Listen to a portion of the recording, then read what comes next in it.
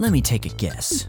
You've been listening to Call Me By Your Game, having a pretty dang time, but you've run out of episodes, finding yourself waiting for the next drop each week, wondering where, oh where can I get more and more Call Me By Your Game content?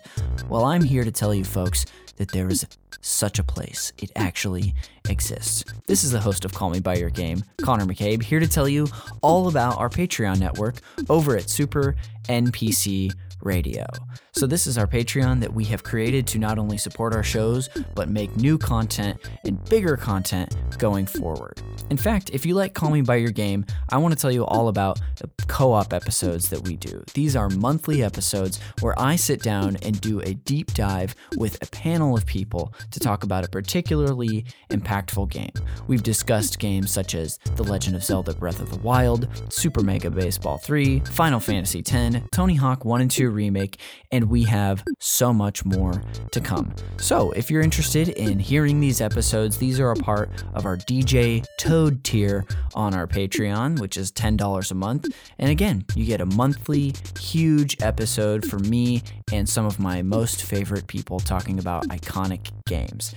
So if this is interesting to you, check us out. And if you want to get a taste of what it's like, take a look at the previews that we drop in this feed. Otherwise, we'll see you over at our Patreon network at patreon.com/Super NPC Radio.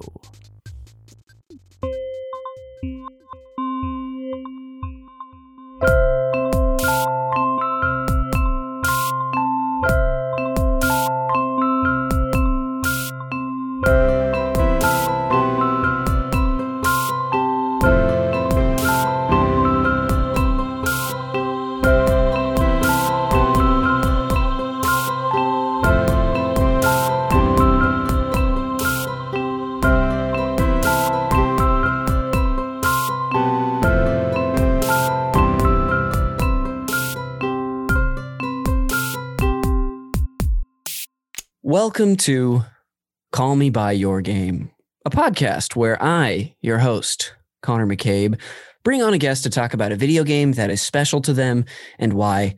And if you listen to the show, you'll know that we talk as much about what made playing the game special and what the guest loves about it as we do the context around how they fell in love with it for the first time. Little housekeeping up top is if you want to check us out on social media, you're in luck because we're on there. You can find us on Instagram at Call Me By Your Game Pod, and we're on Twitter at Call Me By Your Game. Just the one Y though, so BYOUR. That's where you're going to see episodes as they're posted. You're going to see cool art I make, links to upcoming stuff, any news you're going to hear about the show. It's where you can check it out. If you want to support the show, you can rate and review us on Apple Podcasts, which is hugely important. That helps other people discover us that may not know who I am. And that is wonderful when that happens. You can share the show with a friend, whether they love video games or this game in particular that we're talking about today. And then lastly, as I'm sure you're going to hear on an ad break, we've got a Patreon. So if you like this show and you like hearing me on other shows, you're going to like what we have on Patreon, and we pump out a ton of content. So you can check us out at patreon.com/Super NPC Radio. And that will do it. I will go ahead and begin the best part of the show, where I introduce our wonderful guests for the day. So please welcome dance champion Nicole Lauria. Welcome to the show. Hello, Connor. Thank you for having me. Absolutely. Good to have you. I hope, I'm sure you're fine, but I hope you're not disappointed that I didn't have some long 3-part name. I normally do that for our guests, but I figured I'd just make it simple and make it impactful and just call you what you are, which is the dance champion. I am a dance champion. In my youth, I was the DDR champion of my middle school. Wow. They had such a thing? Are we going to hear about that today? Well, not officially, but you kind of just, it was implied. Yeah. And honestly, I think people probably thought DDR when they thought about me because I played it so much and I talked about it so much. Wow. Hey, that's just strong branding, my friend. And I got to give it up to you for that. Yeah. Well, thank you. Of course. years later, here I am still talking about DDR. You won't be stopped no matter how hard we try. Thank you so much for being on the show today. It's really great. It's already been great to catch up with you before. Truly, this is, as I've said many times on the show, this is just, aside from me getting an episode in so I can keep my show going, it's been such a wonderful excuse to keep in touch with people during, the 3 years we've been in quarantine during the pandemic. Mm-hmm. So thanks for being here. You and I, like most of the guests, know each other through the Los Angeles improv community. You are a writer, you're an actor, you're an improviser, of course, but is there anything else you want to share about yourself, things you do? What do you want people to know? Things that I do. You pretty much covered it. Now it feels like I'm a full-time gamer because all I do is sit on my couch and play video games, maybe the same amount of hours I would have been doing improv or, my fun little musicals. Here I am. I love it. That's not really life anymore. So it's my laptop and my controller, Yeah, I can, as I'm sure you can guess, I can relate to that very much. I already had a video game problem before the pandemic, and look at me now. Yeah. You can see video game stuff behind me. I have stuffed animals in this view. You can see Waluigi back there. So, do you have both consoles back there? Both consoles. As in, I mean, Xbox and PlayStation. I'm not counting Switch. I'm talking about both. That's okay. I just wanted to clarify. I appreciate that. Over here, under this, I don't play so much on this little spot, but there is a PlayStation 1 Mini. Like they released those retro consoles that have like 20 games on them. And then I have an Xbox 360 over there. It's the only Xbox I've ever owned, actually. Oh, interesting. Yeah. I am a new Xbox owner as of this year. Congratulations. I have the One S, I think it's the digital one. Yeah. The one that's like right before this new one, because of course I got an Xbox right before they made a new one. I'm the queen of doing things like that. That's legitimately how, when I got that 360 was going into the fall of my senior year of college in 2012, I got an Xbox 360, and a year, I think like 9 months later, it was like, hey, we're coming out with the Xbox One. And, it had been out for a while, so I knew, but I feel you there. Yeah, because it's like, oh man, if I just waited a couple months, I maybe would have gotten a discount. Yeah, right after and when everyone's clamoring for the new ones and maybe selling their old ones. Yep. But, I like my Xbox. I used to have a PlayStation. Oh, I played cool. DDR on a PlayStation. Oh, wow. And before that, I was just like straight up Nintendo. So it's like definitely a new world for me. Yeah, you've had I think it's fair to call it a multicultural journey in video games. I have. I think I've evolved with the times when it comes to my video games. Like I became obsessed with Nintendo 64. That's where it started for me. I was probably 6. Awesome. My dad's a big gadget guy. He loves technology. So we got one of them young because he wanted to play it, not because it was for me. Of course. It was for him. But I became so obsessed with it. There was a point where we had one in our car. Oh my gosh. I'm not kidding. Amazing. It was in the car. Like you would play it on the little screens. And this was this had to be 2000. Maybe the year 2000, we had it in our Ford Expedition, and I would have friends come over after school just to play the video games in the car. Not necessarily on the ride home, but you'd go out to the car to play the video game. Well, I would ask if we could turn on the car so I could play inside the car, and they're like, "You'd play in the house. What's wrong with you?" You get it, Mom. It's in a car. It's the coolest thing I could imagine. There was a ton of excitement and novelty about that. I didn't have a screen in the back of our chairs, I guess, in the seats. I can't speak. Yeah, it was in the headrest. In the headrest, thank you. But my friend, his parents had a car for a while that had a TV in the center console that faced the back rows of the van. So that was the coolest. Dude, I'm right there with you. It was this I don't know why that was so special, but it was so cool. The coolest thing ever because it was 2000. We're you can have a TV anywhere. Can you imagine? Yes. How young we were and just big dreamers, I guess. I know. And so amazed by such little things. Now we have our iPhones that do virtually everything. Truly. Including listen to us 24/7. Yep. So, it's different. And then, after the Nintendo 64 years, I was a big GameCube girl. Oh, nice. And I had the little screen for that, which I also loved. Do you remember the little flip screen that was on the GameCube? I do. I still have one, actually. Oh my gosh, you do? Yeah. Did you play Super Smash Bros. On it?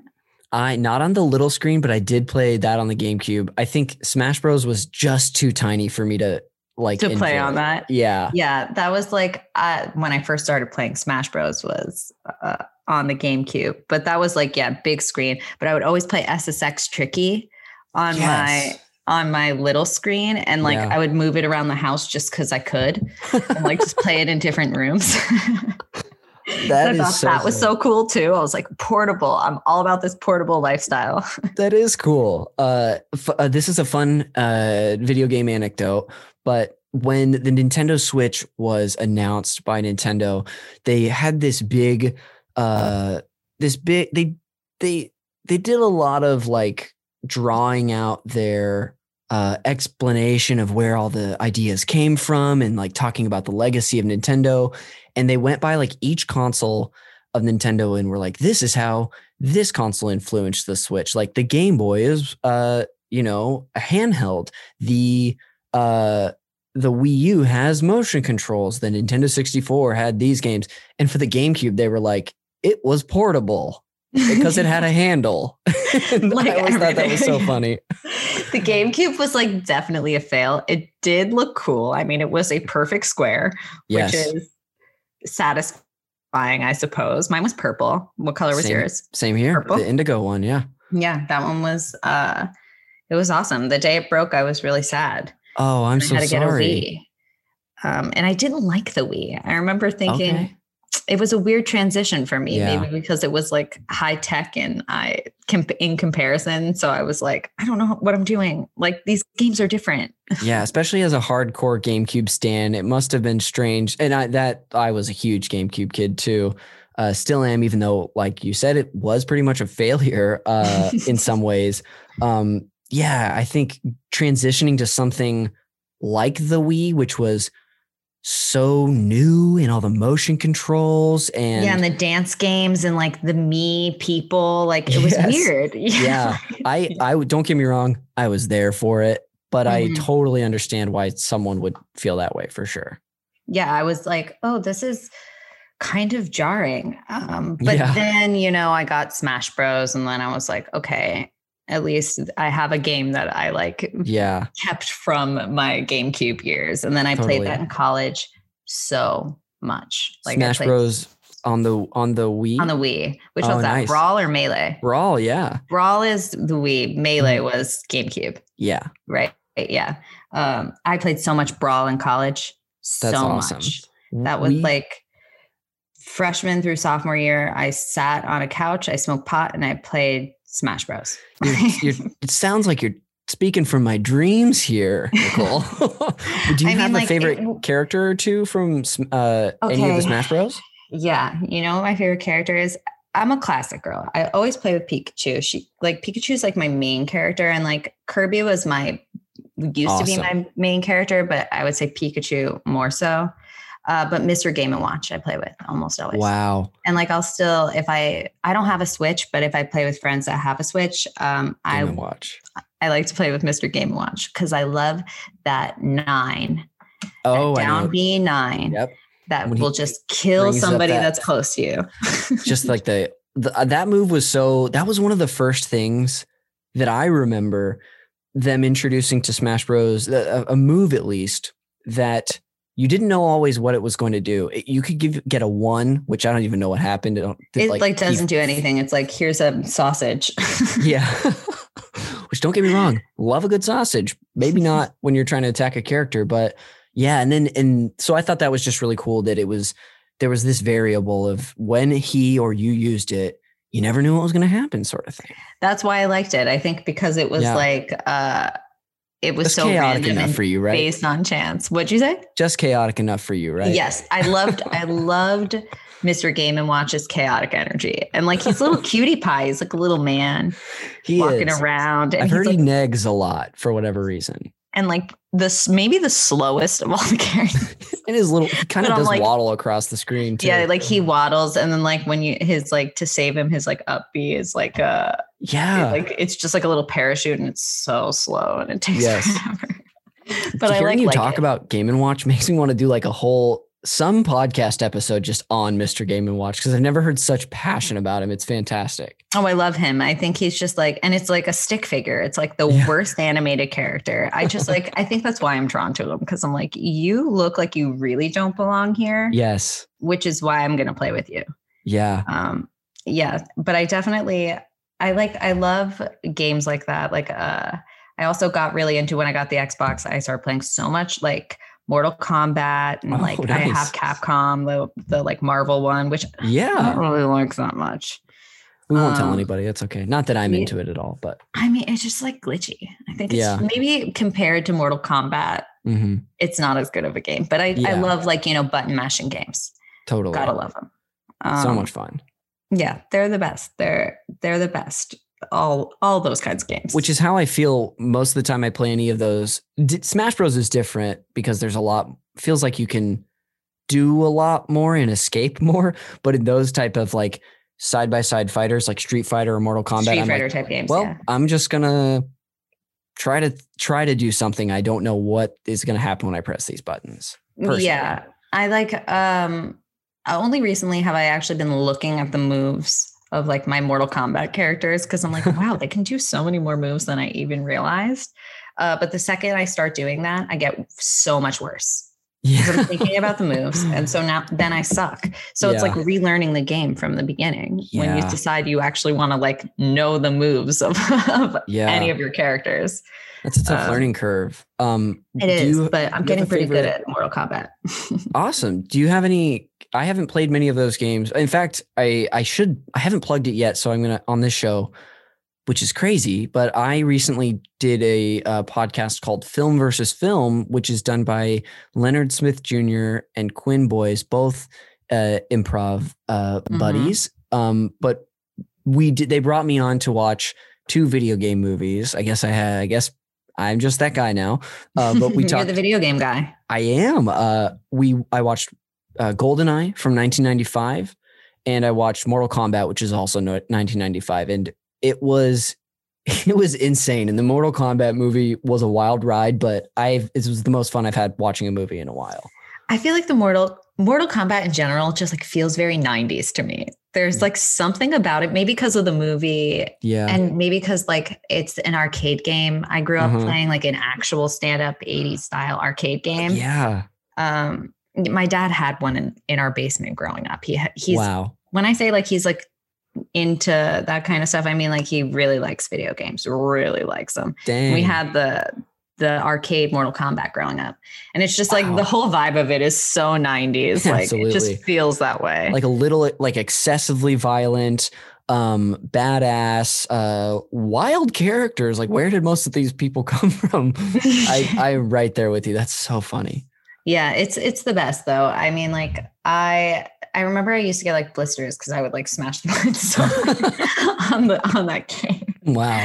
And like it's just the best. Like I love Mortal Kombat, and that's definitely one of my all-time favorites besides DDR, which is a totally different kind of love for me. Yeah. Awesome. Do you play the newer Mortal Kombat 11? I do. I play on the most recent one on Xbox now. Oh, nice.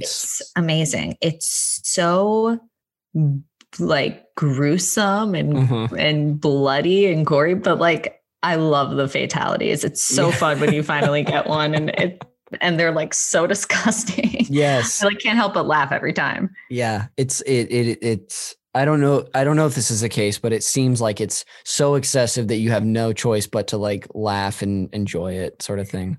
Yeah, it's like insane. And also, I'm crazy, and I spent $25 and got all the extra characters because nice. I wanted to play with Alien and Predator and Jason, and like they have all those characters now.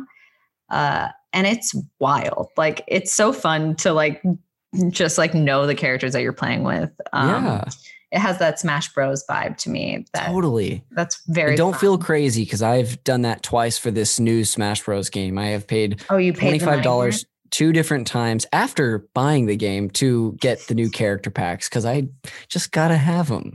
I know. The second you see them, you're like, oh, I gotta do it. And like, if I smoke enough weed, I'll convince myself to do it. And that tends to be it. I'm like, tonight's the night. Like 2 blunts later. I love that your like bad influence, your lubricant is you just a little stoned.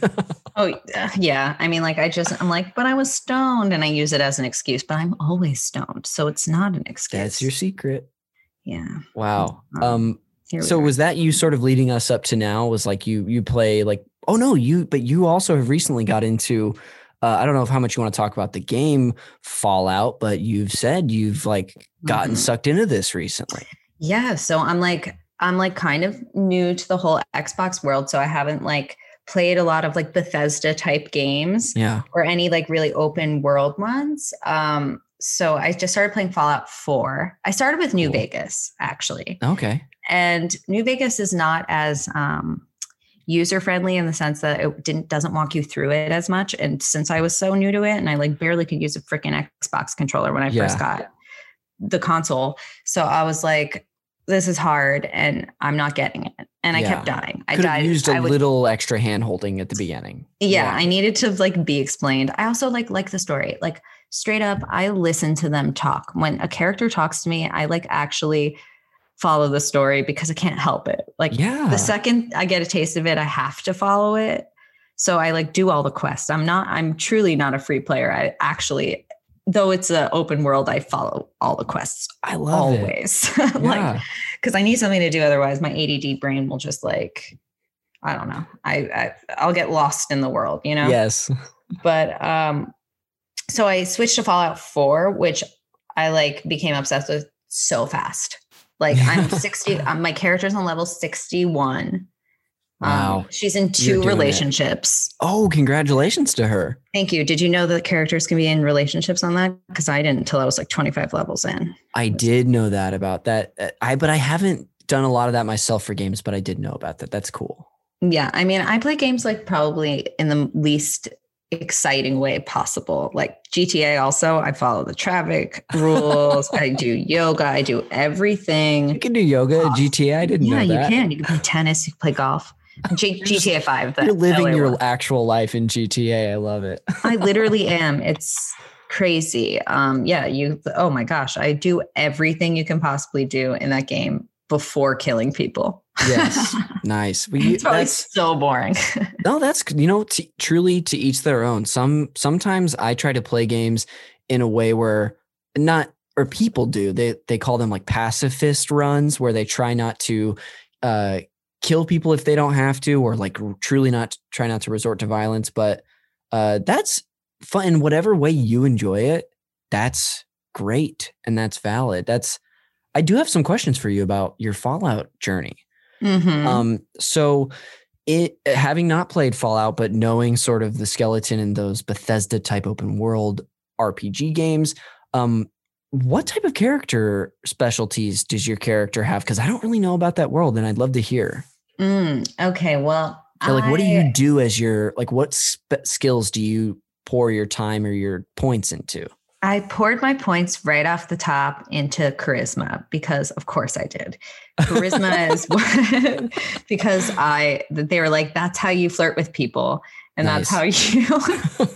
That's how you get a husband in this game. And of course Nicole Loria, a woman playing Fallout, is like, yeah, I'm going to get a boyfriend first things first in this game. Love it. But I actually did do that. I put all my stuff into charisma and strength because I was like, I'm going to be really bad at the shooting portion of this game. So I probably need the extra points. Oh, sure. And for a while, I didn't understand the way the system worked, that you could, there's way more things besides like strength, charisma, and intelligence, whatever. Yeah. There's like fun other stuff. You can be a cannibal. Whoa. You can never become an alcoholic, which is fun. I got that one pretty quick because my character kept was just like an alcoholic, and I like didn't know how to stop it. Like I was like, why is she always like jonesing for alcohol? I don't know how to stop it. Is that a thing that like that your character wants, or you make your character drink excessively? Well, I make my character drink because it makes you stronger. Oh, interesting. Like, yeah, drinking makes you stronger. Drugs make you stronger, but there's a side effect of getting addicted, which is something I love about this game. That it's like you can't do it without consequences. Yeah, and it's very real in that sense, which I'm like, oh, that's so cool. Dang. But it took me a while to realize that I could also pour my points into something that gets rid of her alcoholism or her like chem addictions, which is like, oh, my character's also her name is Sluddy. Sluddy. Sluddy. Oh, Sluddy. Very funny. I wanted her name to just straight up be Slutty because I think that's fun. But Xbox doesn't let you. Doesn't let you say profanities. I'm like, but I'm a girl. Can I say the word slut? But first off, come on, Xbox, let her say that. We're reclaiming the word, you know? Yeah. So as soon as we finish this show, we're gonna each write an email to Bethesda and Xbox. That's weird to me though, because I would think that since it's just your game that you're playing by yourself, that you could do that. I would understand if they've got restrictions when you play online. You can't when it's online. Yeah. Yeah. For maybe not something like that would be as big of a deal, but like kids who just like to scream racial epithets or like have that as their name. Right. I appreciate the censorship there, but let her be slutty. Yeah, I'm like, that's a different, to me, that's different. But absolutely, I mean, like they got to stop because they don't want like some 11-year-old boy being like slutty boobies as his like gamer tag. I got to write that down real quick as my new username, slutty boobies. Slutty boobies. Is it okay if I take that one? Yeah, well, I tried and they don't let you. So okay, thank you. I'm like, great. Actually, I tweeted at Xbox once, no response. What are you going to do? Wow. What are you going to do? Jeez, the disrespect. But yeah, I mean, I definitely spend a lot of my time playing Fallout. That's fantastic. And I love Fallout 4, and I'm probably going to start New Vegas from the beginning soon. Oh yeah. And then that'll be cool. And dive into 76, which is online.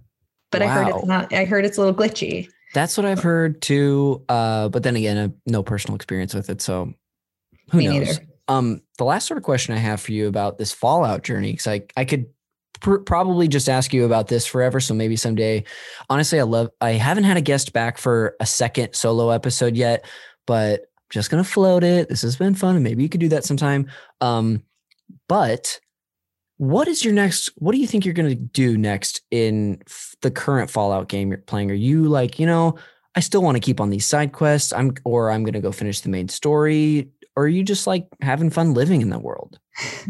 So I'm like at the crossroads now. Oh, wow. I've played down every path that I could, like all of them, which is like Brotherhood of Steel and the Railroad and the Minutemen. And like I've played with every faction and I've done all the quests, but now I have to make decisions with who I want to like side with, essentially. Oh, gotcha. Mm-hmm.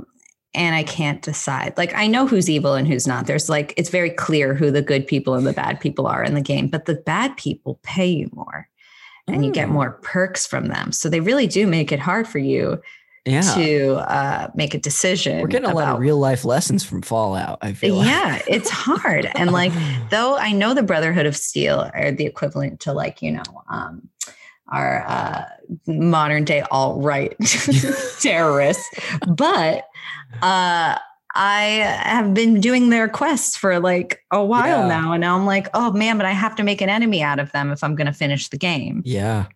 It's hard. Maybe I'm a bad person and that's what I'm discovering while playing this game. It's never too late to choose the path that you want. So be yourself and you can't go wrong. That's my Mr. Rogers wrap up to that. You can't go wrong in a world that's not real. True. There's a lot to that. It's true. But I've heard of people playing the game like in survival mode where you like can never die. Yeah. Joe Setti, who's on my improv team, the Silver Sharp, he's a big Fallout head. He told me he just started a run doing it that way. And like literally I probably died thousands of times. Like I have no idea how he does it. Yeah. I will revisit games that I think I'm good at or have spent a lot of time in and die repeatedly. So as much as I think it's cool that people find new ways to play games like that and new rule restrictions to put on themselves, oftentimes it doesn't work for me just because as much as I love games, I die a lot and I'm bad. Yeah. I love a quick save. Like, I need it. Otherwise I'm like not. Otherwise playing the game stresses me out. Every decision I'd be mulling over for like way too long, Yeah. And then you don't do anything. So I feel you. Exactly. That's so cool. Thank you so much for doing like a real nice deep dive, both past and present for your video game history. And also didn't even have to ask you. You just rolled right into it. I mean, I've been a gamer for a long time. I'm just like a little undercover about it. Yeah. And I'm sorry to blow your cover on this episode. Now everyone's going to know. They're going to see the Instagram and the retweets. So it's okay. I think I need to come out as a gamer because I want to talk to people about it. I spend a lot of time doing these things that I find interesting and don't talk to that many people about. And I should. Yeah. Well, we'll look at this as the start of a new path for you. Yeah. Everyone listening, you can hit me up about video games. There we go. I mean, like maybe I shouldn't open my line. So you can hit open. Anyone can talk to me. Maybe not. Yeah, she might not respond, and you just got to live with that. It might take me 2.5 weeks to respond. I'm not the best, but I promise I will eventually. There we go. Maybe. So before we actually take a break to talk about the game, you have referenced it a couple times, but would you mind introducing the game we're going to talk about when we come back? Yes, we will be talking about Dance Dance Revolution. Great. I try to be like fun and dramatic about it. That wasn't that fun. You like half leaned into it. Yeah. Well, how about this? It's been a while. How about this? I've got an idea. Let me know if you're on board. We will both say a very, very passionate and enthusiastic Dance Dance Revolution, just like you did. We'll both do it at the same time. And then we'll go silent and that'll be our break. Excellent. Cool. Just like we did to start the recording, and thank you for going along this journey with me. I'll do a 3, 2, 1, and then let's do it and see how embarrassed we are. All right. Okay. I'm gonna really go for it. Me too. Okay. 3, 2, 1. Dance Revolution. We'll see if that time's up on the recording. Yeah. I think it did. Me too. I felt it in my heart. Me too. Well, I'll see you on the other side of this break. Great.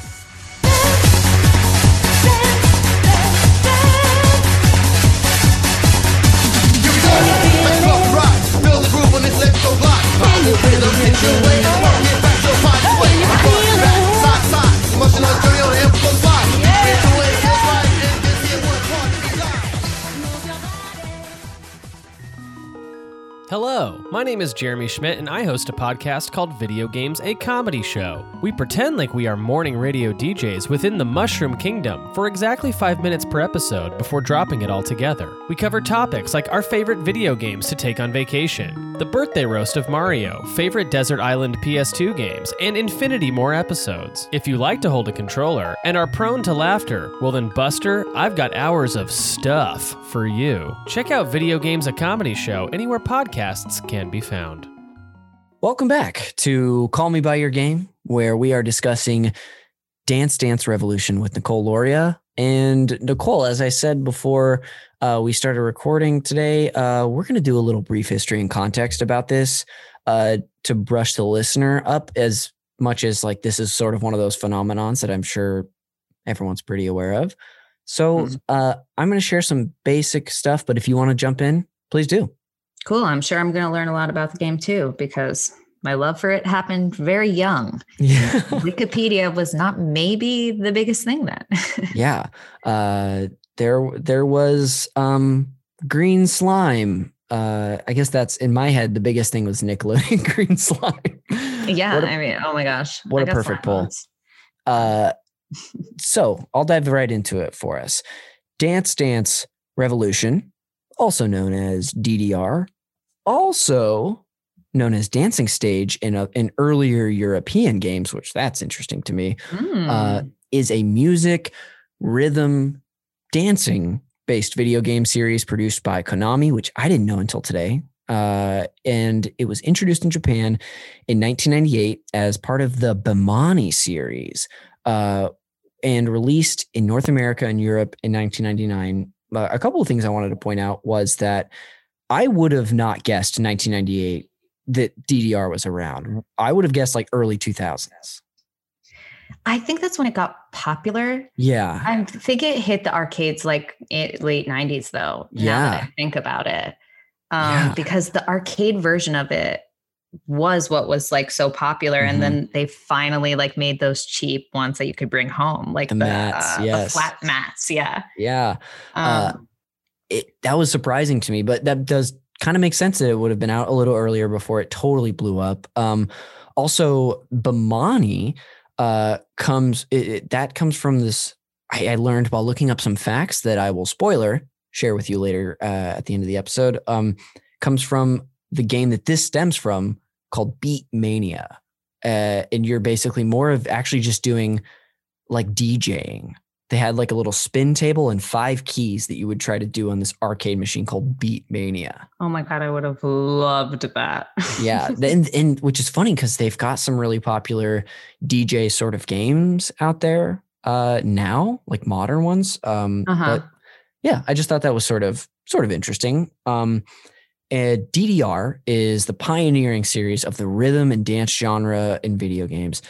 Players stand on a dance platform or stage and hit colored arrows laid out in a cross, up, down, left, and right, with their feet to musical and visual cues. This is sort of one of those games that I even sometimes feel silly sort of laying out this very, what do I want to say? I don't know, this very structured sort of description of it, because it's like, it's DDR. It's the game you saw people at arcades, sweaty high schoolers and junior hires, like dancing and to the beat, like these very crazy pop songs going off. It was a phenomenon. Yeah, like hot, like fast paced, like hot, like almost the most annoying songs you could ever imagine were on the playlist. Like, it was specifically that. Yes. I loved it. And so they were so much like that doing a little research for this episode, which I need to send you a really cool retrospective that this girl did on YouTube. It's like a 45-minute DDR doc she made. Oh my gosh. Yes. Which paired with the Devil's Lettuce might be a great feature for you. Anyway, just hearing those songs was almost like nostalgic. Yes. That's what I'll affectionately refer to weed as most of the time. I can't help it. That. I'm, as Edgar has said this many times, but I am an adult young man in a suburban mother's. When I'm a suburban mom in an adult young man's body. Okay. So yeah, Edgar says that. Yes. Yeah. So I hope. I'm afraid that you're going to see more and more of that come out in this episode. But yeah, I was listening to those songs and it was simultaneously annoying, but I was almost nostalgic for it. And I didn't even really play these games. I was just around these. Yeah. But like the songs, I mean, if you went to any arcades, it was the loudest game in the arcade, the one with the longest line. Yes. Like I liked going when I was young. Like I really did. Like there was very few arcades around me, but like when there were, that was the game that everyone wanted to play. You know, there was a long line. It was just, I remember when I went to, I don't mind mixing personal context with just the general history. I'd love to hear from you too. I remember going to this place called Funworks in town. I'm from Modesto up north. Right. And that was one of the sort of like play places that had an arcade inside and go-karts and a batting cage and mini golf sort of place. What would you call that sort of thing? It's like I guess it's like the Dave and Buster's thing, but like a mega arcade, like it's a fun zone. Like they always call those places something cool. Zone. Yeah. Do you know Discovery Zone? Yes, we had those. Like I'm from the Northeast. I grew up in Connecticut and like New York area. Yeah, we did have Discovery Zone. Where do you remember the sort of arcade style place that you would go to in town? Okay. Well, no, because it was my basement. My dad like had a arcade in our basement. Yes. Like I said, I grew up playing a lot of video games because he was a big video game guy. Thank you, Dad. He actually had like a full arcade in our basement. We had Mortal Kombat, Tic Tac Trivia, like an Atari Formula 1 game. That's this like cool. Crazy like hockey bubble game. Like you would recognize, what I'm like talking air about. Hockey? Yeah, no, it wasn't air hockey. It was like the actual little dudes. The little guys that move around. Yeah, the little dudes. Yeah. It was just like a full arcade because he loved it and he like collected the games and he would have his friends over and they would play. And then as I got older, my friends could come over and play. But my favorite game was DDR. So for my, I don't know, maybe like 10th or 12th, like Christmas, my parents got me and my sister the metal pads. So we had the arcade set up. You got the metal pads? I had the metal pads, Connor. Dude, that is I'm not even like attached to this game, and that is so cool to hear. I like cried. I was so happy when my parents got them for me because I liked the game so much. I spent every day after school with my best friend Hallie. We would meet up. We would play DDR. She had it first. She had a PlayStation and she had the game first. And I would go there so much that my parents were like, first of all, where's our daughter? Yeah. And why is she so sweaty when we see her? I was always like so sweaty. I was like a little chubby nerd, still like had all my baby fat. I actually looked pretty much like a human chipmunk. Awesome. And my best friend, same way. We were both like, like nerdy theater kids, but we started playing DDR and getting into shape because we were playing it so much. Whoa. And like, we were like these two 12-year-olds that were just like kind of getting jacked because we played DDR so much. And our moms were like, hell yeah. Yeah, this of course. Is a good video game. Yeah. Let's encourage it. Totally. So then that's when my mom was like cool with getting me the metal pads. Hallie upgraded too. We had the whole setup. We would have like sleepovers just to play DDR with people. It was like our entire life, Connor. Like probably a year, maybe 2 years of my life was like DDR every day. That is, you just gave me so much, so many things I want to ask questions about. That is fantastic. First, I should actually, so I do this thing on the show, Peek Behind the Curtain, where and who knows, maybe it'll happen today, where I joke about a fake segment on the show that we always do if something comes up, which is it's the fake thing I do. But something I want to get better about pointing out is when someone references like a childhood best friend that they enjoyed the thing they're discussing with me. So shout out to Hallie. Hope she's doing well. Shout out to Hallie. Hallie's in LA and she works at Netflix. Shout out to Hallie. Shout out to Hallie. And congrats on the career. I'm sure thinks about DDR as much as you do every day. I was with her yesterday and I was like, what was our favorite song, Hallie? And we were like, remember that one Fatboy Slim song? We loved it. Checking out now, the Funk Soul Brother. Remember that song? Yes. That was one of the DDR songs that we loved.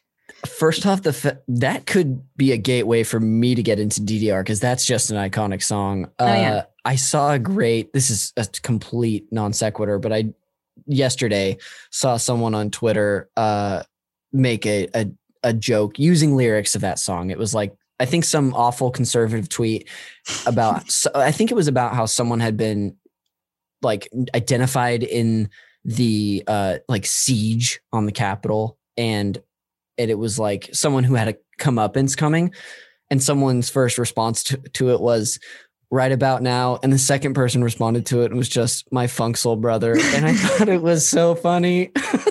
I love that song. Like It like makes me laugh. Also, I went through like a hardcore rave phase, which has nothing to do with gaming at all. I believe this. Yeah, like I mean, it kind of makes sense. Later in high school, post DDR days, and the first rave I ever went to was a Fatboy Slim one.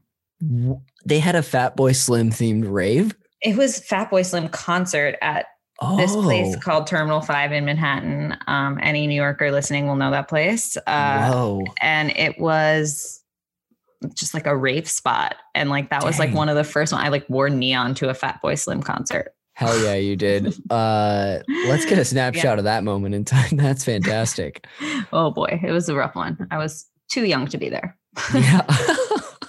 Just were you living in New York, or were you just going from Connecticut out to Manhattan for this rave? For raves, that I was in Connecticut going to Manhattan, but I'm originally from New York. I was born there, lived in Long Island for a little, and then went to high school in Connecticut and moved to Connecticut. Yeah. Oh, nice. Back to the Fatboy Slim song. I'm also sort of surprised to hear that that's on DDR, but Supernova.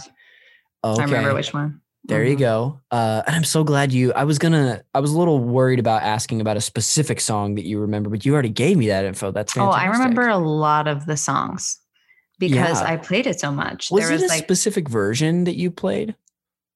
I played, so I guess it had to be like PlayStation 2. Sure. It was Supernova. I know that. And there was like 2 Supernovas. And then there was an X, I think, came out after that. Which I can't believe I remember all of this, but those were the games. And I remember, and the songs from the time, because it was 2005, 2006? Sure, I would say. I think I might be wrong on those years, but somewhere around there. We'll ballpark it. Yeah, we'll ballpark it as mid 2000s. But it was there was an Ashley Tisdale song on there. I'm like, why is this? I remember thinking that was weird then, and now thinking it's even weirder now. That's awesome. She had such a small musical career, yet somehow her song made it onto Dance Dance Revolution. That was the beginning of your comedy brain identifying something unusual was Ashley Tisdale's song being on DDR. I was like, this girl, this chick's my age. Why has she got a song on here? Yeah. I want to ask you about, because I keep forgetting that you were playing this on the PS2, but got the metal mats. Did you get a PS2 to play this? Did you already have one? I got the PS2 to play it. I remember that was my friend Hallie had it. She had the PS2 and she had DDR, and I couldn't get it because I only had a GameCube. I only had Nintendo stuff. And I was like, shit, I gotta be a PlayStation person. It was literally your gateway to other consoles. Yeah, but you know what's nuts? I really only did DDR. That PlayStation 2 was attached to an old 90s style giant TV, straight out of Seinfeld, that big TV. Yes. And it was attached to that. And so were the metal mats. And that was the only thing that TV was used for. And the only thing that PlayStation was used for was for hardcore DDRing. It was just legitimately a DDR machine. That's amazing. Yeah, because it was I was so into it and I would play it so much. But then, I got older. This was middle school. I was super into it. I got older. I started going to those raves. Yes. So I didn't have time for DDR anymore. Yeah. But then it did a full circle and came back. It came back because I started throwing parties in my house growing up. And then high school us would all drink and play DDR until one day somebody cracked a Smirnoff Ice on one of the pads and it broke. And I swear to God, I cried at my party. I was so sorry. You broke it? Yeah. I mean, they were dying. I had them for years at that point. Yeah. Still though, it's hard to let go of someone or something, even if it's time that they're on their way. That sucks.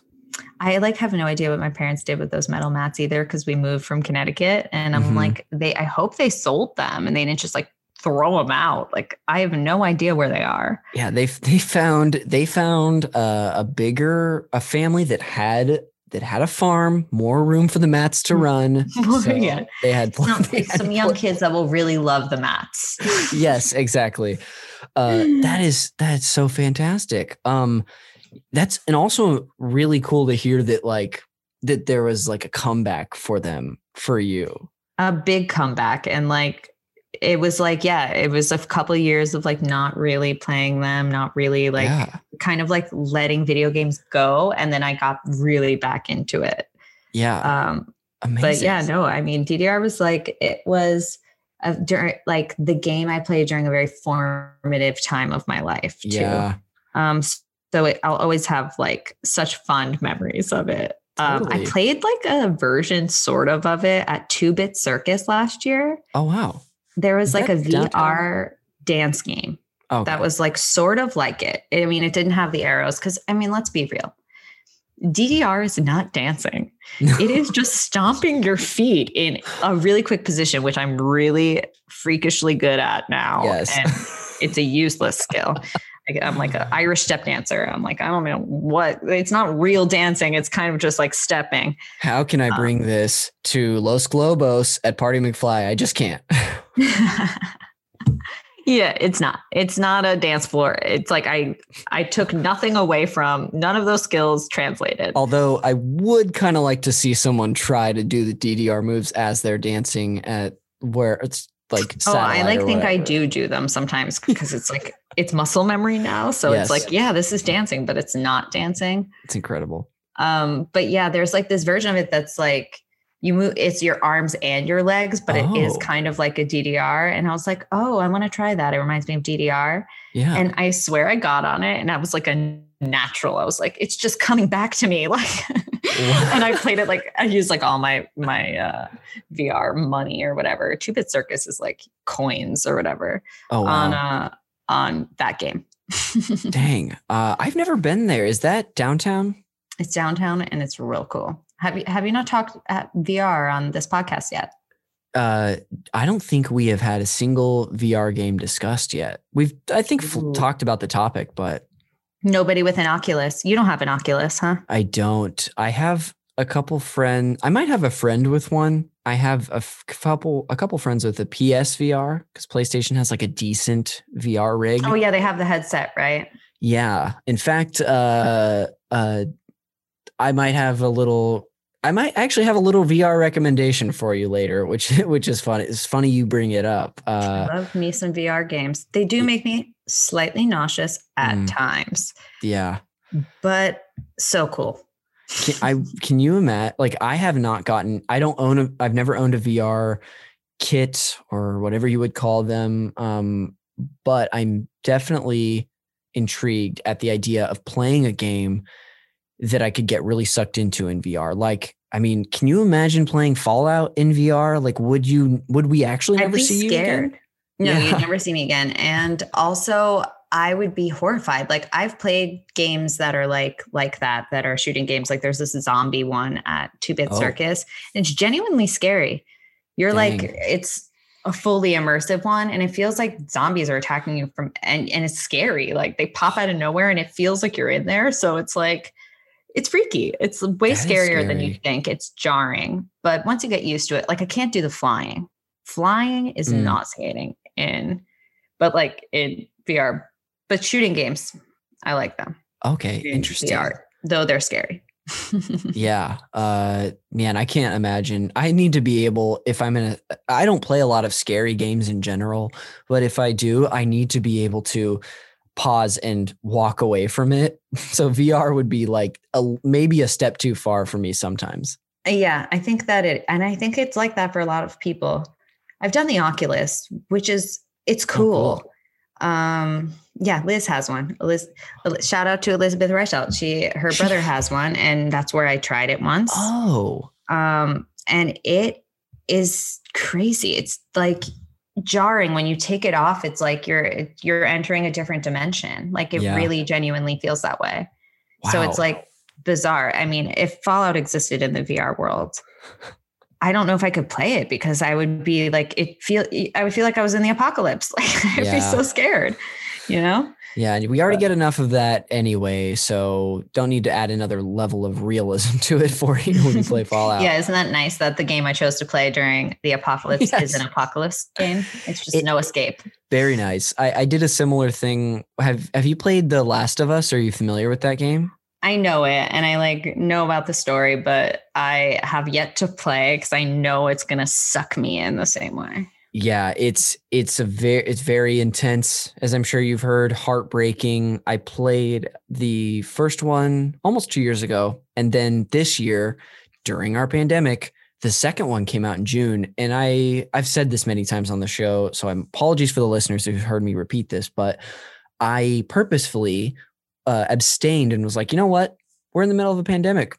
I don't want to play this. I'm gonna go ahead and play this depressing game. Yeah. Exactly. In a zombie apocalypse that feels like feels a little too real, and you're losing people. So, but then I chose to play it in November when things were 4 times as worse, and I was alone then. So, and it just completely wrecked me. It was a wonderful game, a piece of art for sure. But I did the similar thing where I was like, oh, I did just play a pandemic game during a pandemic. Yeah, it's hard. Like, but it's like, oh God, this is like, we're just double whammying the trauma. I actually think it's almost therapeutic in a way. Yeah. Because it's like, okay, well, first of all, we're not living during a zombie apocalypse, or like, we don't have like super mutants and ghouls attacking us all the time. Like, it could be worse. Yes. You know what? What a nice dose of it could be worse from that game. That's great. That is positive. That's actually interesting, and it makes me want to ask you about that. Sometimes I think that leaning in, well, I just like to, I guess, know how you feel. Sometimes I think leaning into a genre or a game with elements like that, of like serious subject matter, or maybe something that hits really close to home. There's sort of like 2 ways I think about it. Sometimes leaning into it can feel like the right thing. Like, you know what? I am going to face this. I am just going to live with it, even though it's going to wreck me. I need to do this now. Other times I'm like, I want to play Mario and just bounce around on some mushrooms and live in a happy fairy tale world. So I don't know how you feel about it, but there's sort of like 2 ways, I think. Yeah. I feel like when I'm in an indulgent mood is when I like to play Fallout, when I want to like indulge in my feelings and like what's going on in the world and things like that. And like, I really want to zone in.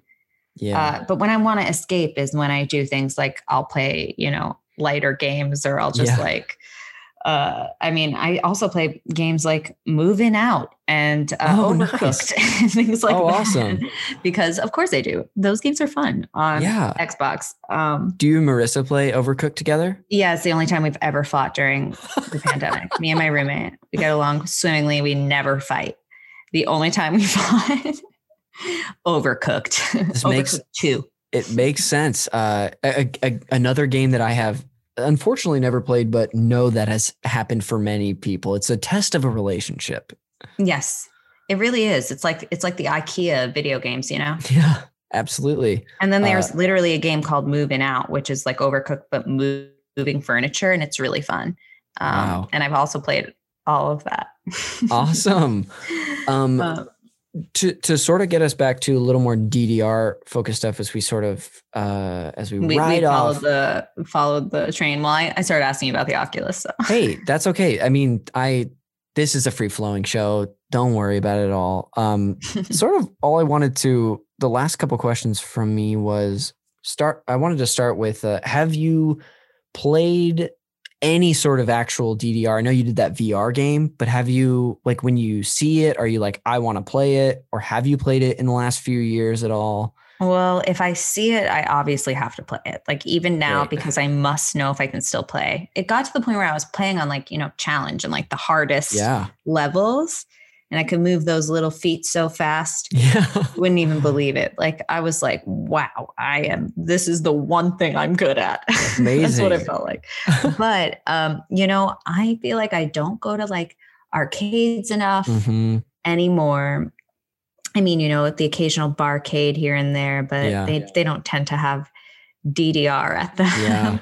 Yeah. But one time when I was in high school, during the second coming of my game, the drunk second half party time, dude. The party time DDR years. I was on a ski trip up in like Smuggler's Notch, which is in Vermont.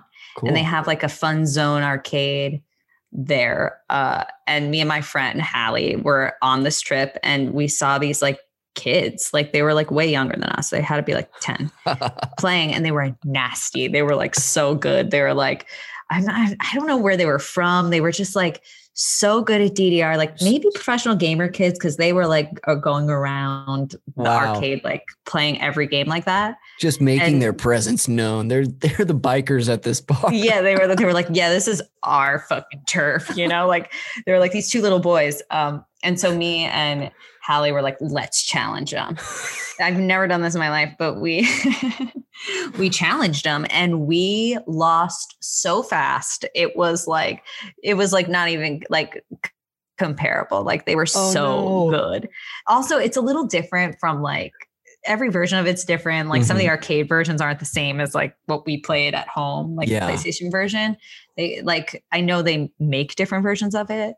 So we weren't playing one we were familiar with, and we got smoked. It was so embarrassing. That is everyone we were there with like to laughed at us.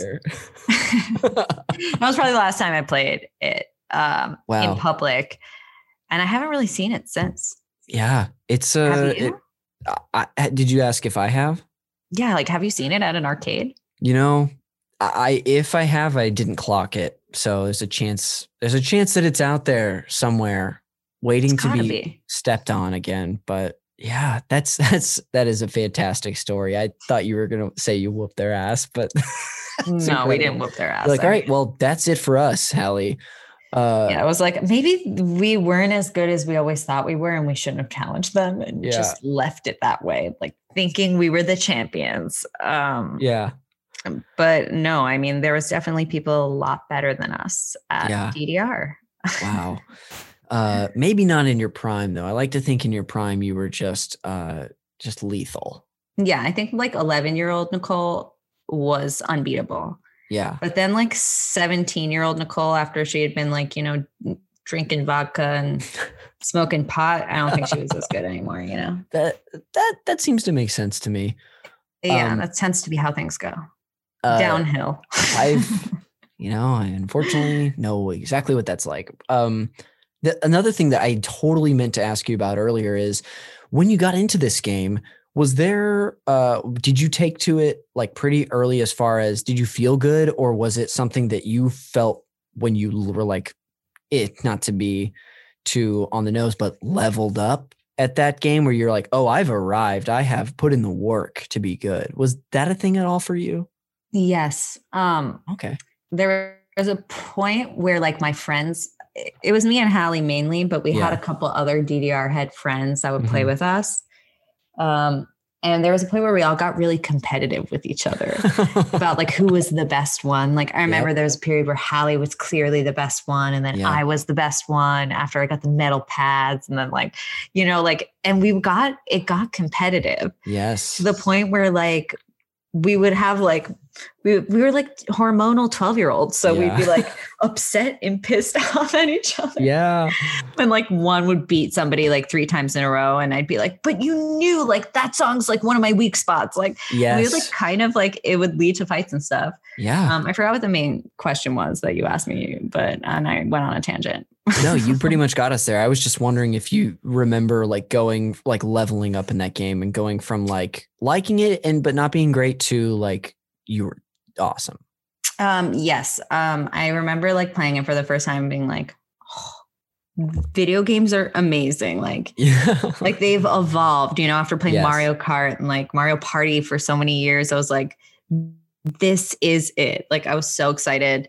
Yeah. And then like after a while, when we started like being able to play on the higher levels, because there's like, I think there's like 4 levels, if I remember correctly. Once we like hit that 4th level and we could like play and actually do it and like score, we were like, all right, Bring it on. Like that was like when we like would invite people over to watch us play DDR. Watch and learn, friends. Yeah. But then I remember we had boys over. Nice. We were 12 and I did theater. So it was just bound to happen. No, it wasn't bound to happen. We really had to get some nerds to come over and watch us play DDR. Like really, like it was hard. But then I remember you look stupid when you play DDR. You do not look cool at all. And like, we thought it was cool until like we played around boys and they laughed at the way we looked when we played. It's like the high score doesn't translate. And I was like, I'm never doing this again. I'm not kidding though. Like I remember boys telling me I look stupid and I was like, maybe I should stop playing DDR. And maybe that was the reason we stopped. Boys. But I know, you don't look cool though. And I'm glad somebody told us. Yeah, that's the high score doesn't necessarily just translate to coolness. Unfortunately, No. The look of coolness, but we respect the high score though.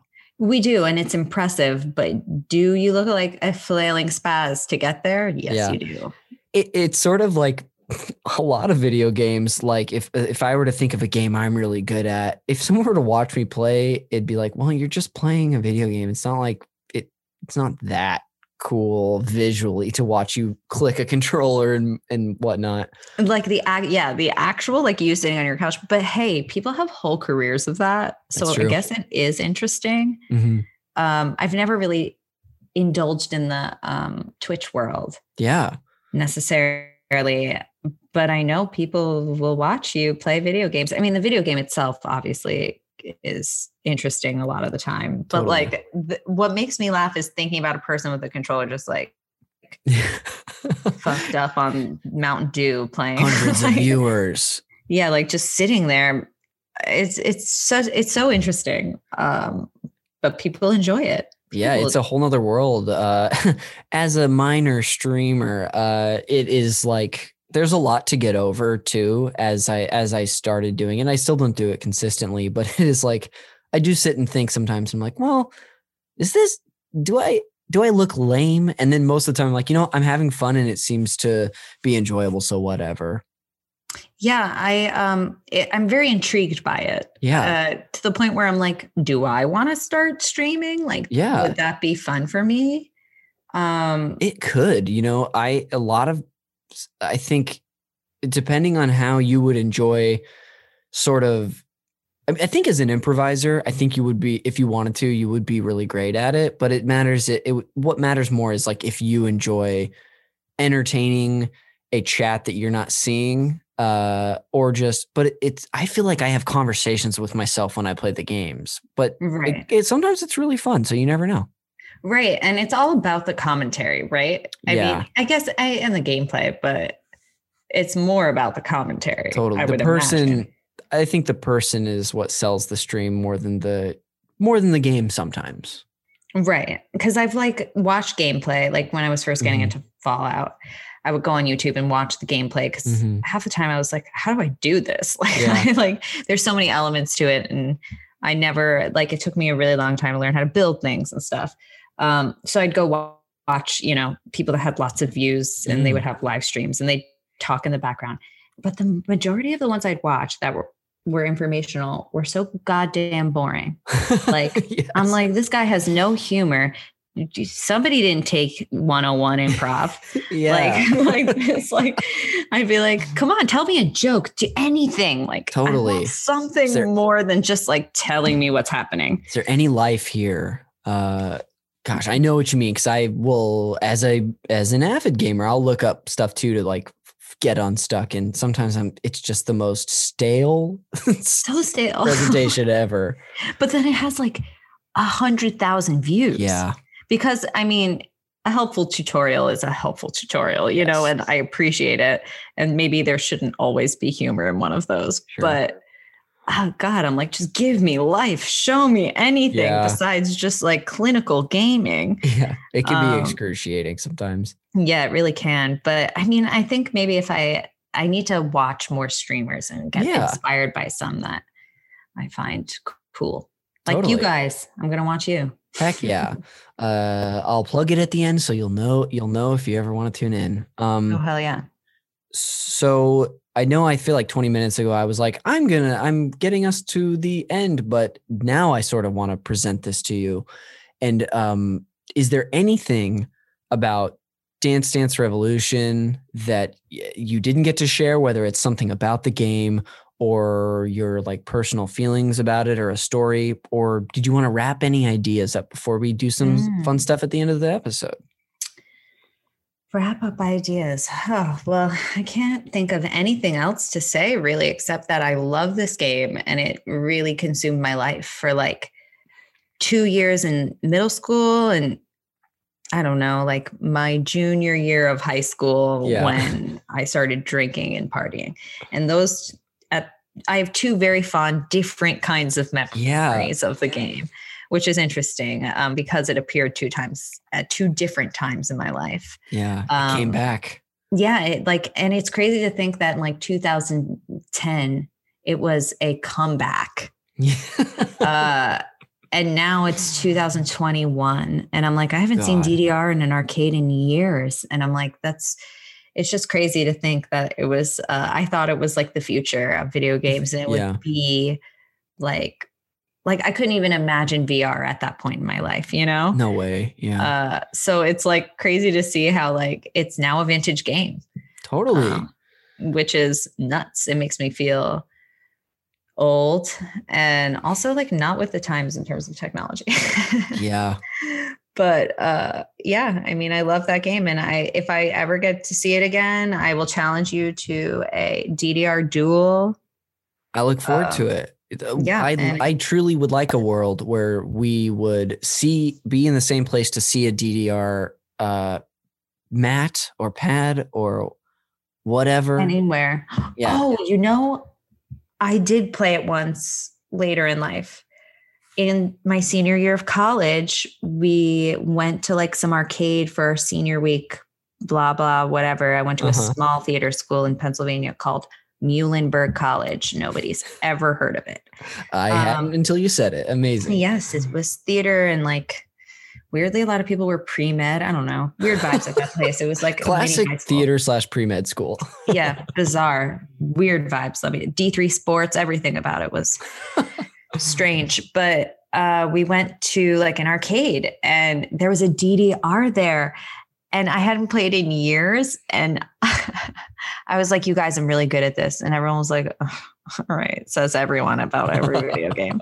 And I was like, no, I don't think you understand. I'm really good at this. And like, though I like to fun and brag and say I'm really good at lots of things, I really actually meant it that time.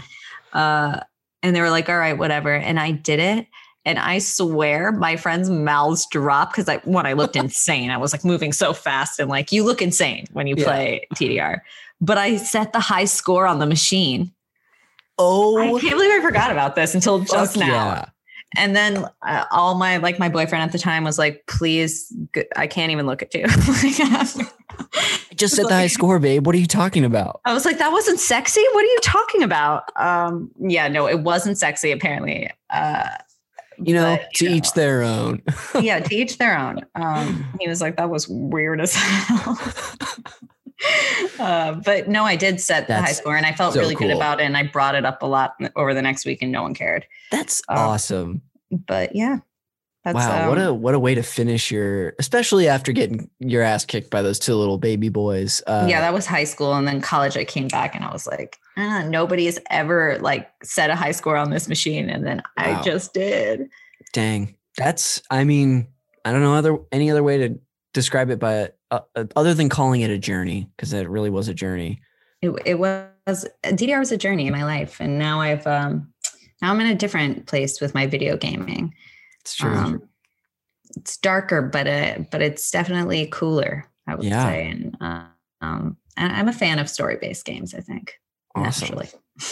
Fantastic. Well, thank you so much for sharing all about I don't know what I expected coming into this episode, but you gave me way more than what I was expecting. So thank you so much. Glad. That was awesome. I don't do podcasts so often. And so I was like, Should I have stories? Hopefully I remember them. So I winged it. You're a natural. So to close out the show, I've got two fun end of the show segments that I've prepared for you. The first of which is the Fact Me by Your Game segment, where I, of course, present a couple facts to you, my guest, about Dance Dance Revolution. So I've got two for you today. The first of which, by the way, these both come from a really cool website called primetimeamusement.com. And by really cool website, I mean, I looked at this one article and it was helpful to me. So like shout out. Yeah, shout out. Hopefully there's no QAnon shit there. Yeah, shout out to my Google search hooking me up. Yeah, thank you. Thank you, Google. So the first one I have, I've titled this headline, "There are how many spin-off machines?" With a voice at that high of an octave. So this fact is there are apparently 27 different releases of DDR, and that's without taking into consideration the various console home ports. Holy shit, like 27 versions of the game? Yeah, like the arcade versions of DDR that they came out with, which is, I would have told you there were like 3 over the life. I would have never guessed that there was 27.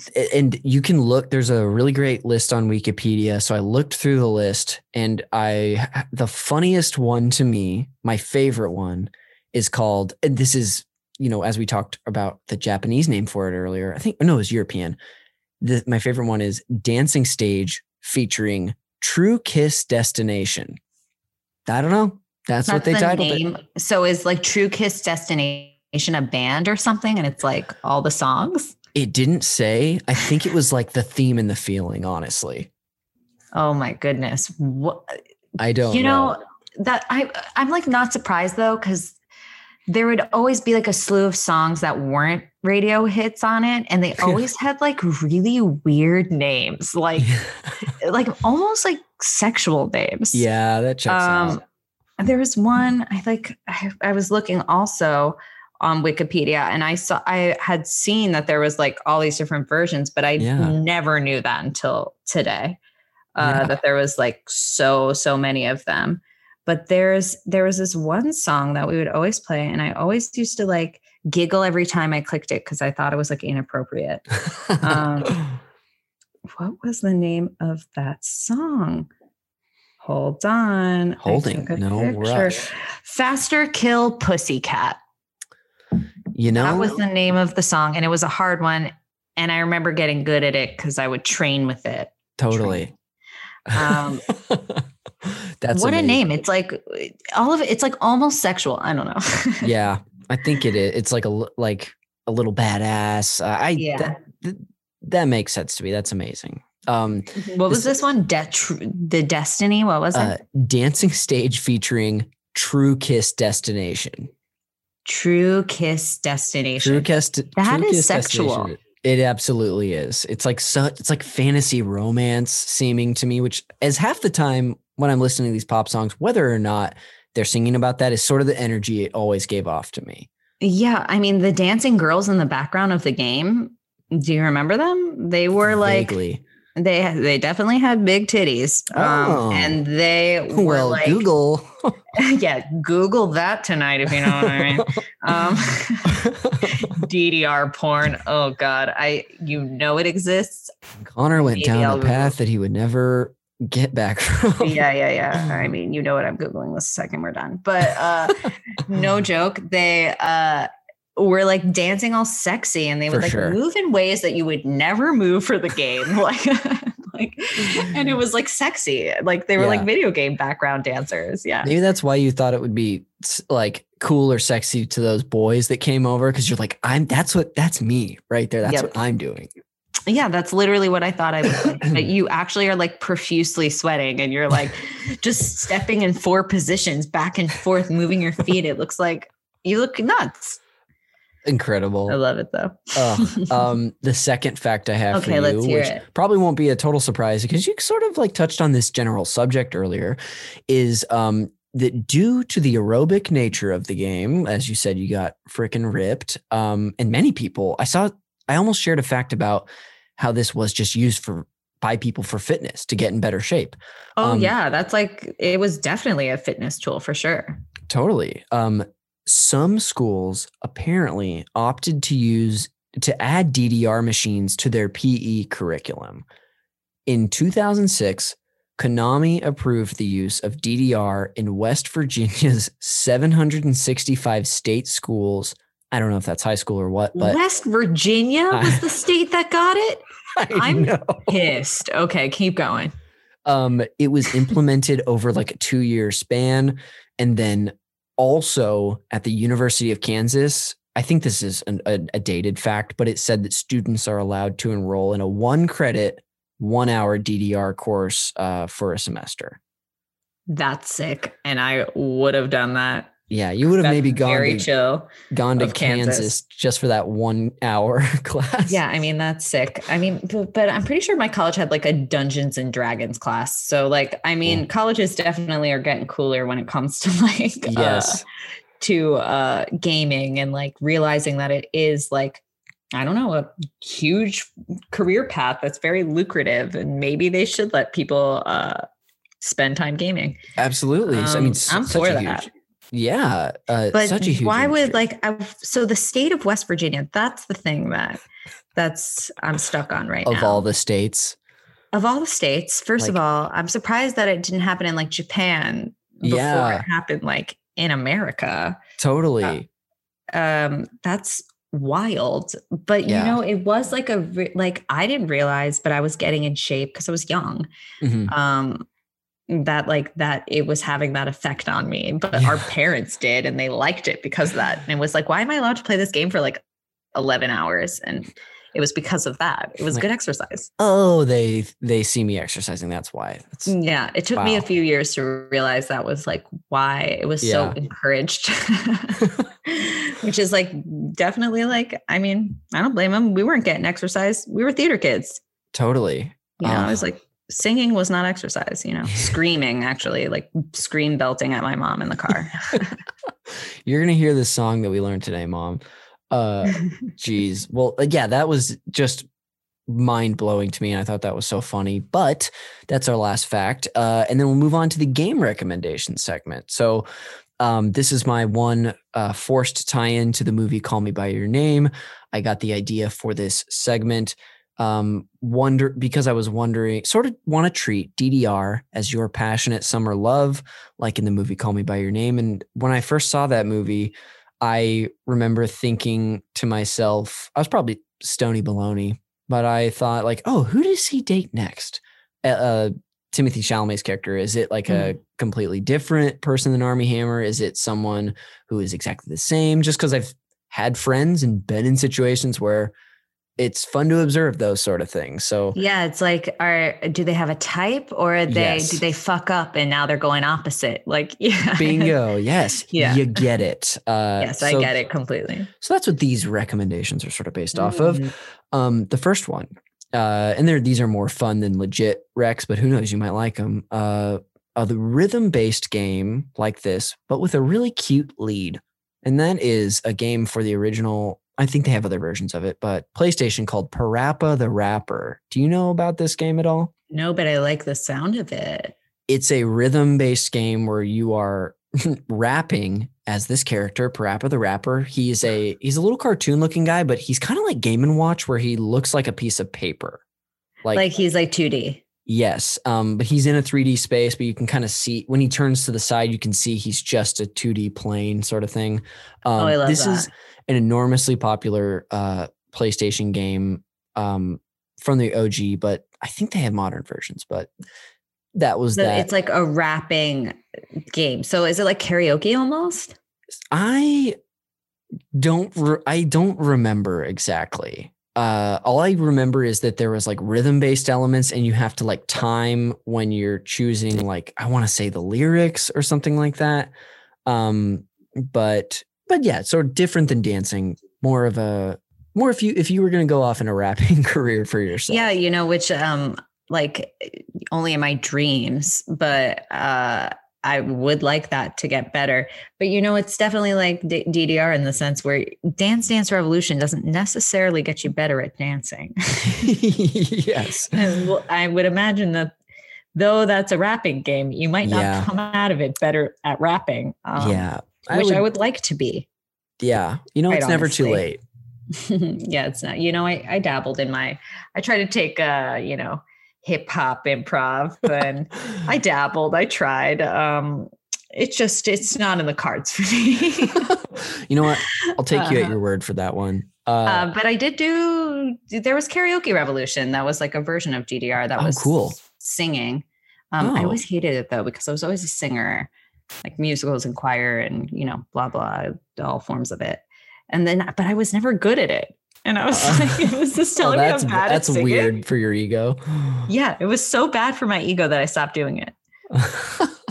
Wow. That's a lot incredible. The second recommendation I have for you is another rhythm-based game. But if you'd like to, it's more of a rhythm-based RPG and that makes you dream.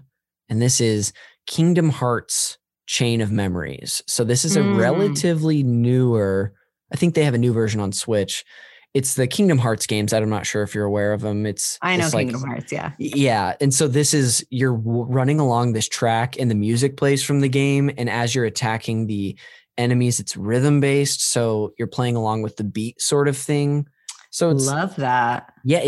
I haven't taken the dive, but it's pretty interesting. So could be, and the music is just so poppy and fantasy and big. I love could be that. Interesting.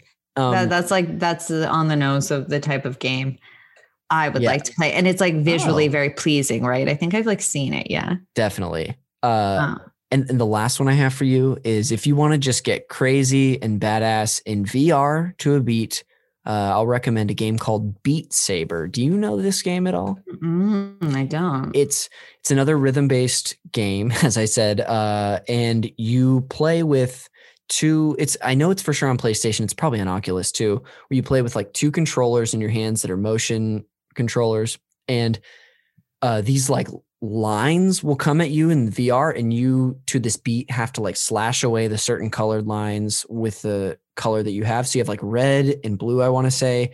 And if a blue thing is coming at you, you have to slash it with that hand and vice versa. So there's some also DDR like physical elements to it where you work up a sweat. Right. I've seen games like this and I like games like that. Okay. So that's definitely a game I would become very addicted to, and maybe it would be my full form of workout. Yes. Who knows? That's definitely cool. But they don't have stuff like that for Xbox, do they? I don't think they do. It's interesting. As a new person on Xbox, there are quite a lot of things on it I want to do, but I can't. Yes. Yeah. Which is, and I know I'm probably going to pull the trigger and get a Switch soon. Cool. Because I miss my Nintendo games. But I do find that because it's limiting just having an Xbox. It sort of feels like every console has its limitations and stuff you can't do, which is why we end up having two of the three all the time. It feels like. Yeah, it's true. You're either like PlayStation or Xbox for sure. But then it's like you kind of have everything else if you're a big gamer too. Totally. Because like you can't really like the Switch they nailed it. Like there's nothing else that you can get like it. Yeah. Gosh. Yeah, I know I need one. It's like very upsetting not. And I want to play Zelda. Nice. Nobody shuts up about Zelda, and I have to play it now. Yeah. Are you in it? Are you playing it? I played it the day that the Switch came out. That game came out with it, and I was there day one and just like fell in love with it. I have a poster of the Zelda Switch game. You can't really see it. It's the one that's right there. Oh yeah. It's sort of a cool. You can't tell it's a video game poster one. It just looks like a cool destination. That's how I hide my shame and my issues. But no, I honestly I like the whole setup. You got the whole setup looks great back there. Appreciate it. Yeah, no, I mean, I've just heard amazing things about that game. That and The Last of Us, those are the two games that I feel like are it right now. and I gotta indulge, but I got myself too addicted to Fallout, so I need to take a break, I think. Someday for you. But yeah. Oh, awesome. Connor, I do have one question for you. Do you play cell phone games? Not really, but I have played cell phone games throughout my life. Right when the iPhone was out, I was super into the different games they had. Like they had this one game where all you did was tilt your phone one direction and you were like running. You were just this moving object and you try to avoid the stuff as you go through it. Yes, I remember that game. I also was into it. I loved it. I've played different games, but do you have one that you were like was on the top of your head? You know, I do a lot of games. I play a lot of card games, and I play chess on my phone. Oh, nice. Online. I actually play a lot of phone games, but there was this one game that was so amazing that one of my bosses recommended me like right at the beginning of the pandemic, and I played it so fast. And it's a puzzle game, but it's so beautiful. The graphics are so beautiful. It's called Monument Valley. Have you ever heard of it? No. It was like the most amazing cell phone game I've ever played. And it just made me think now that we're talking about games, and I feel like there's very few cell phone games like this. Yeah. And if you ever are looking for something to do on your phone, I think it costs like $2 and it's amazing. Beautiful. It's like very poetic. You'll see what I mean if you ever play. Okay. Wow. I've never had a guest turn it on me at the end of the episode and give me a rec. But thank you. Well, fantastic. Yeah. And I always like to ask people because I spend so much time on my phone and I play so many little games. I have very typical ADD, ADHD, need to be doing something brain. So I play a lot of cell phone games and stuff like that. And I always wonder if big gamers are also into cell phone games. I think some are. I've just unfortunately abstained too much, it seems. Yeah, it's good. I mean, it's like, I play so much solitaire on my phone. I'm like, what am I doing? Like, that's on mine. That's the one of the go. That's like, they're like, all right, not that I've flown that much this year, but if it's like, all right, the last 45 minutes of the flight, I'm like, all right, pull out solitaire. How many games can I win in a row sort of thing? Yeah. And I will do that. I'm the same way. I'll do that sitting on my couch when I'm watching TV too. That's the thing. Like the ADD it definitely has me on my phone playing games while I'm watching TV, multitasking. But Monument Valley is like a puzzle sort of game. Oh, cool. It's one of the most amazing games I've played in a while, and it's very simple, and it's a cell phone game, and you're probably going to be like, what?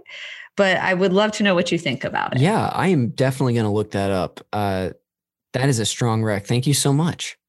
Of course. Yeah. It just made me, I just popped into my head just now.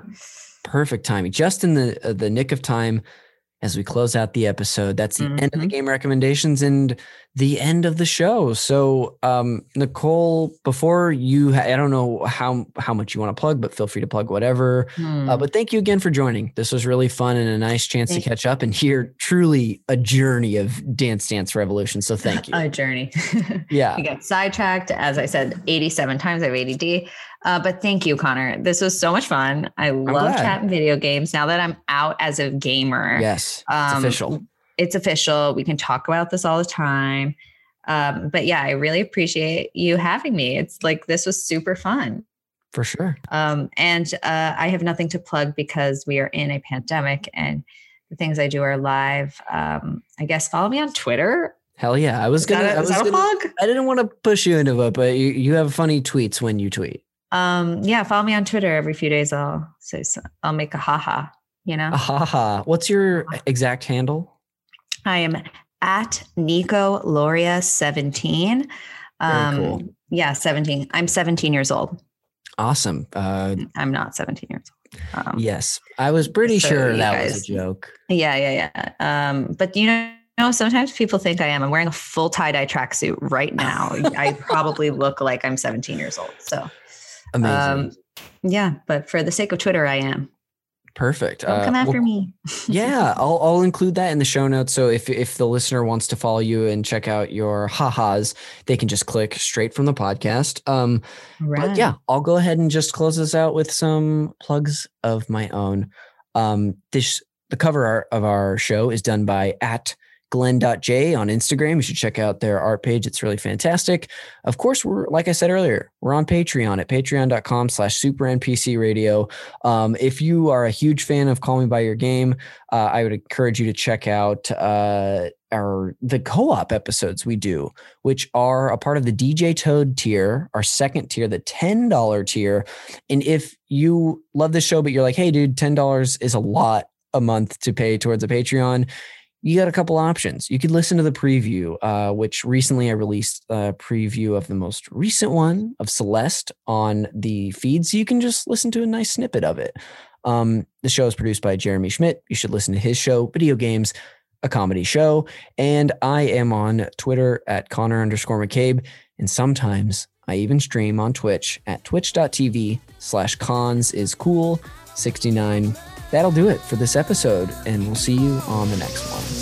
I don't need you here by my side no more.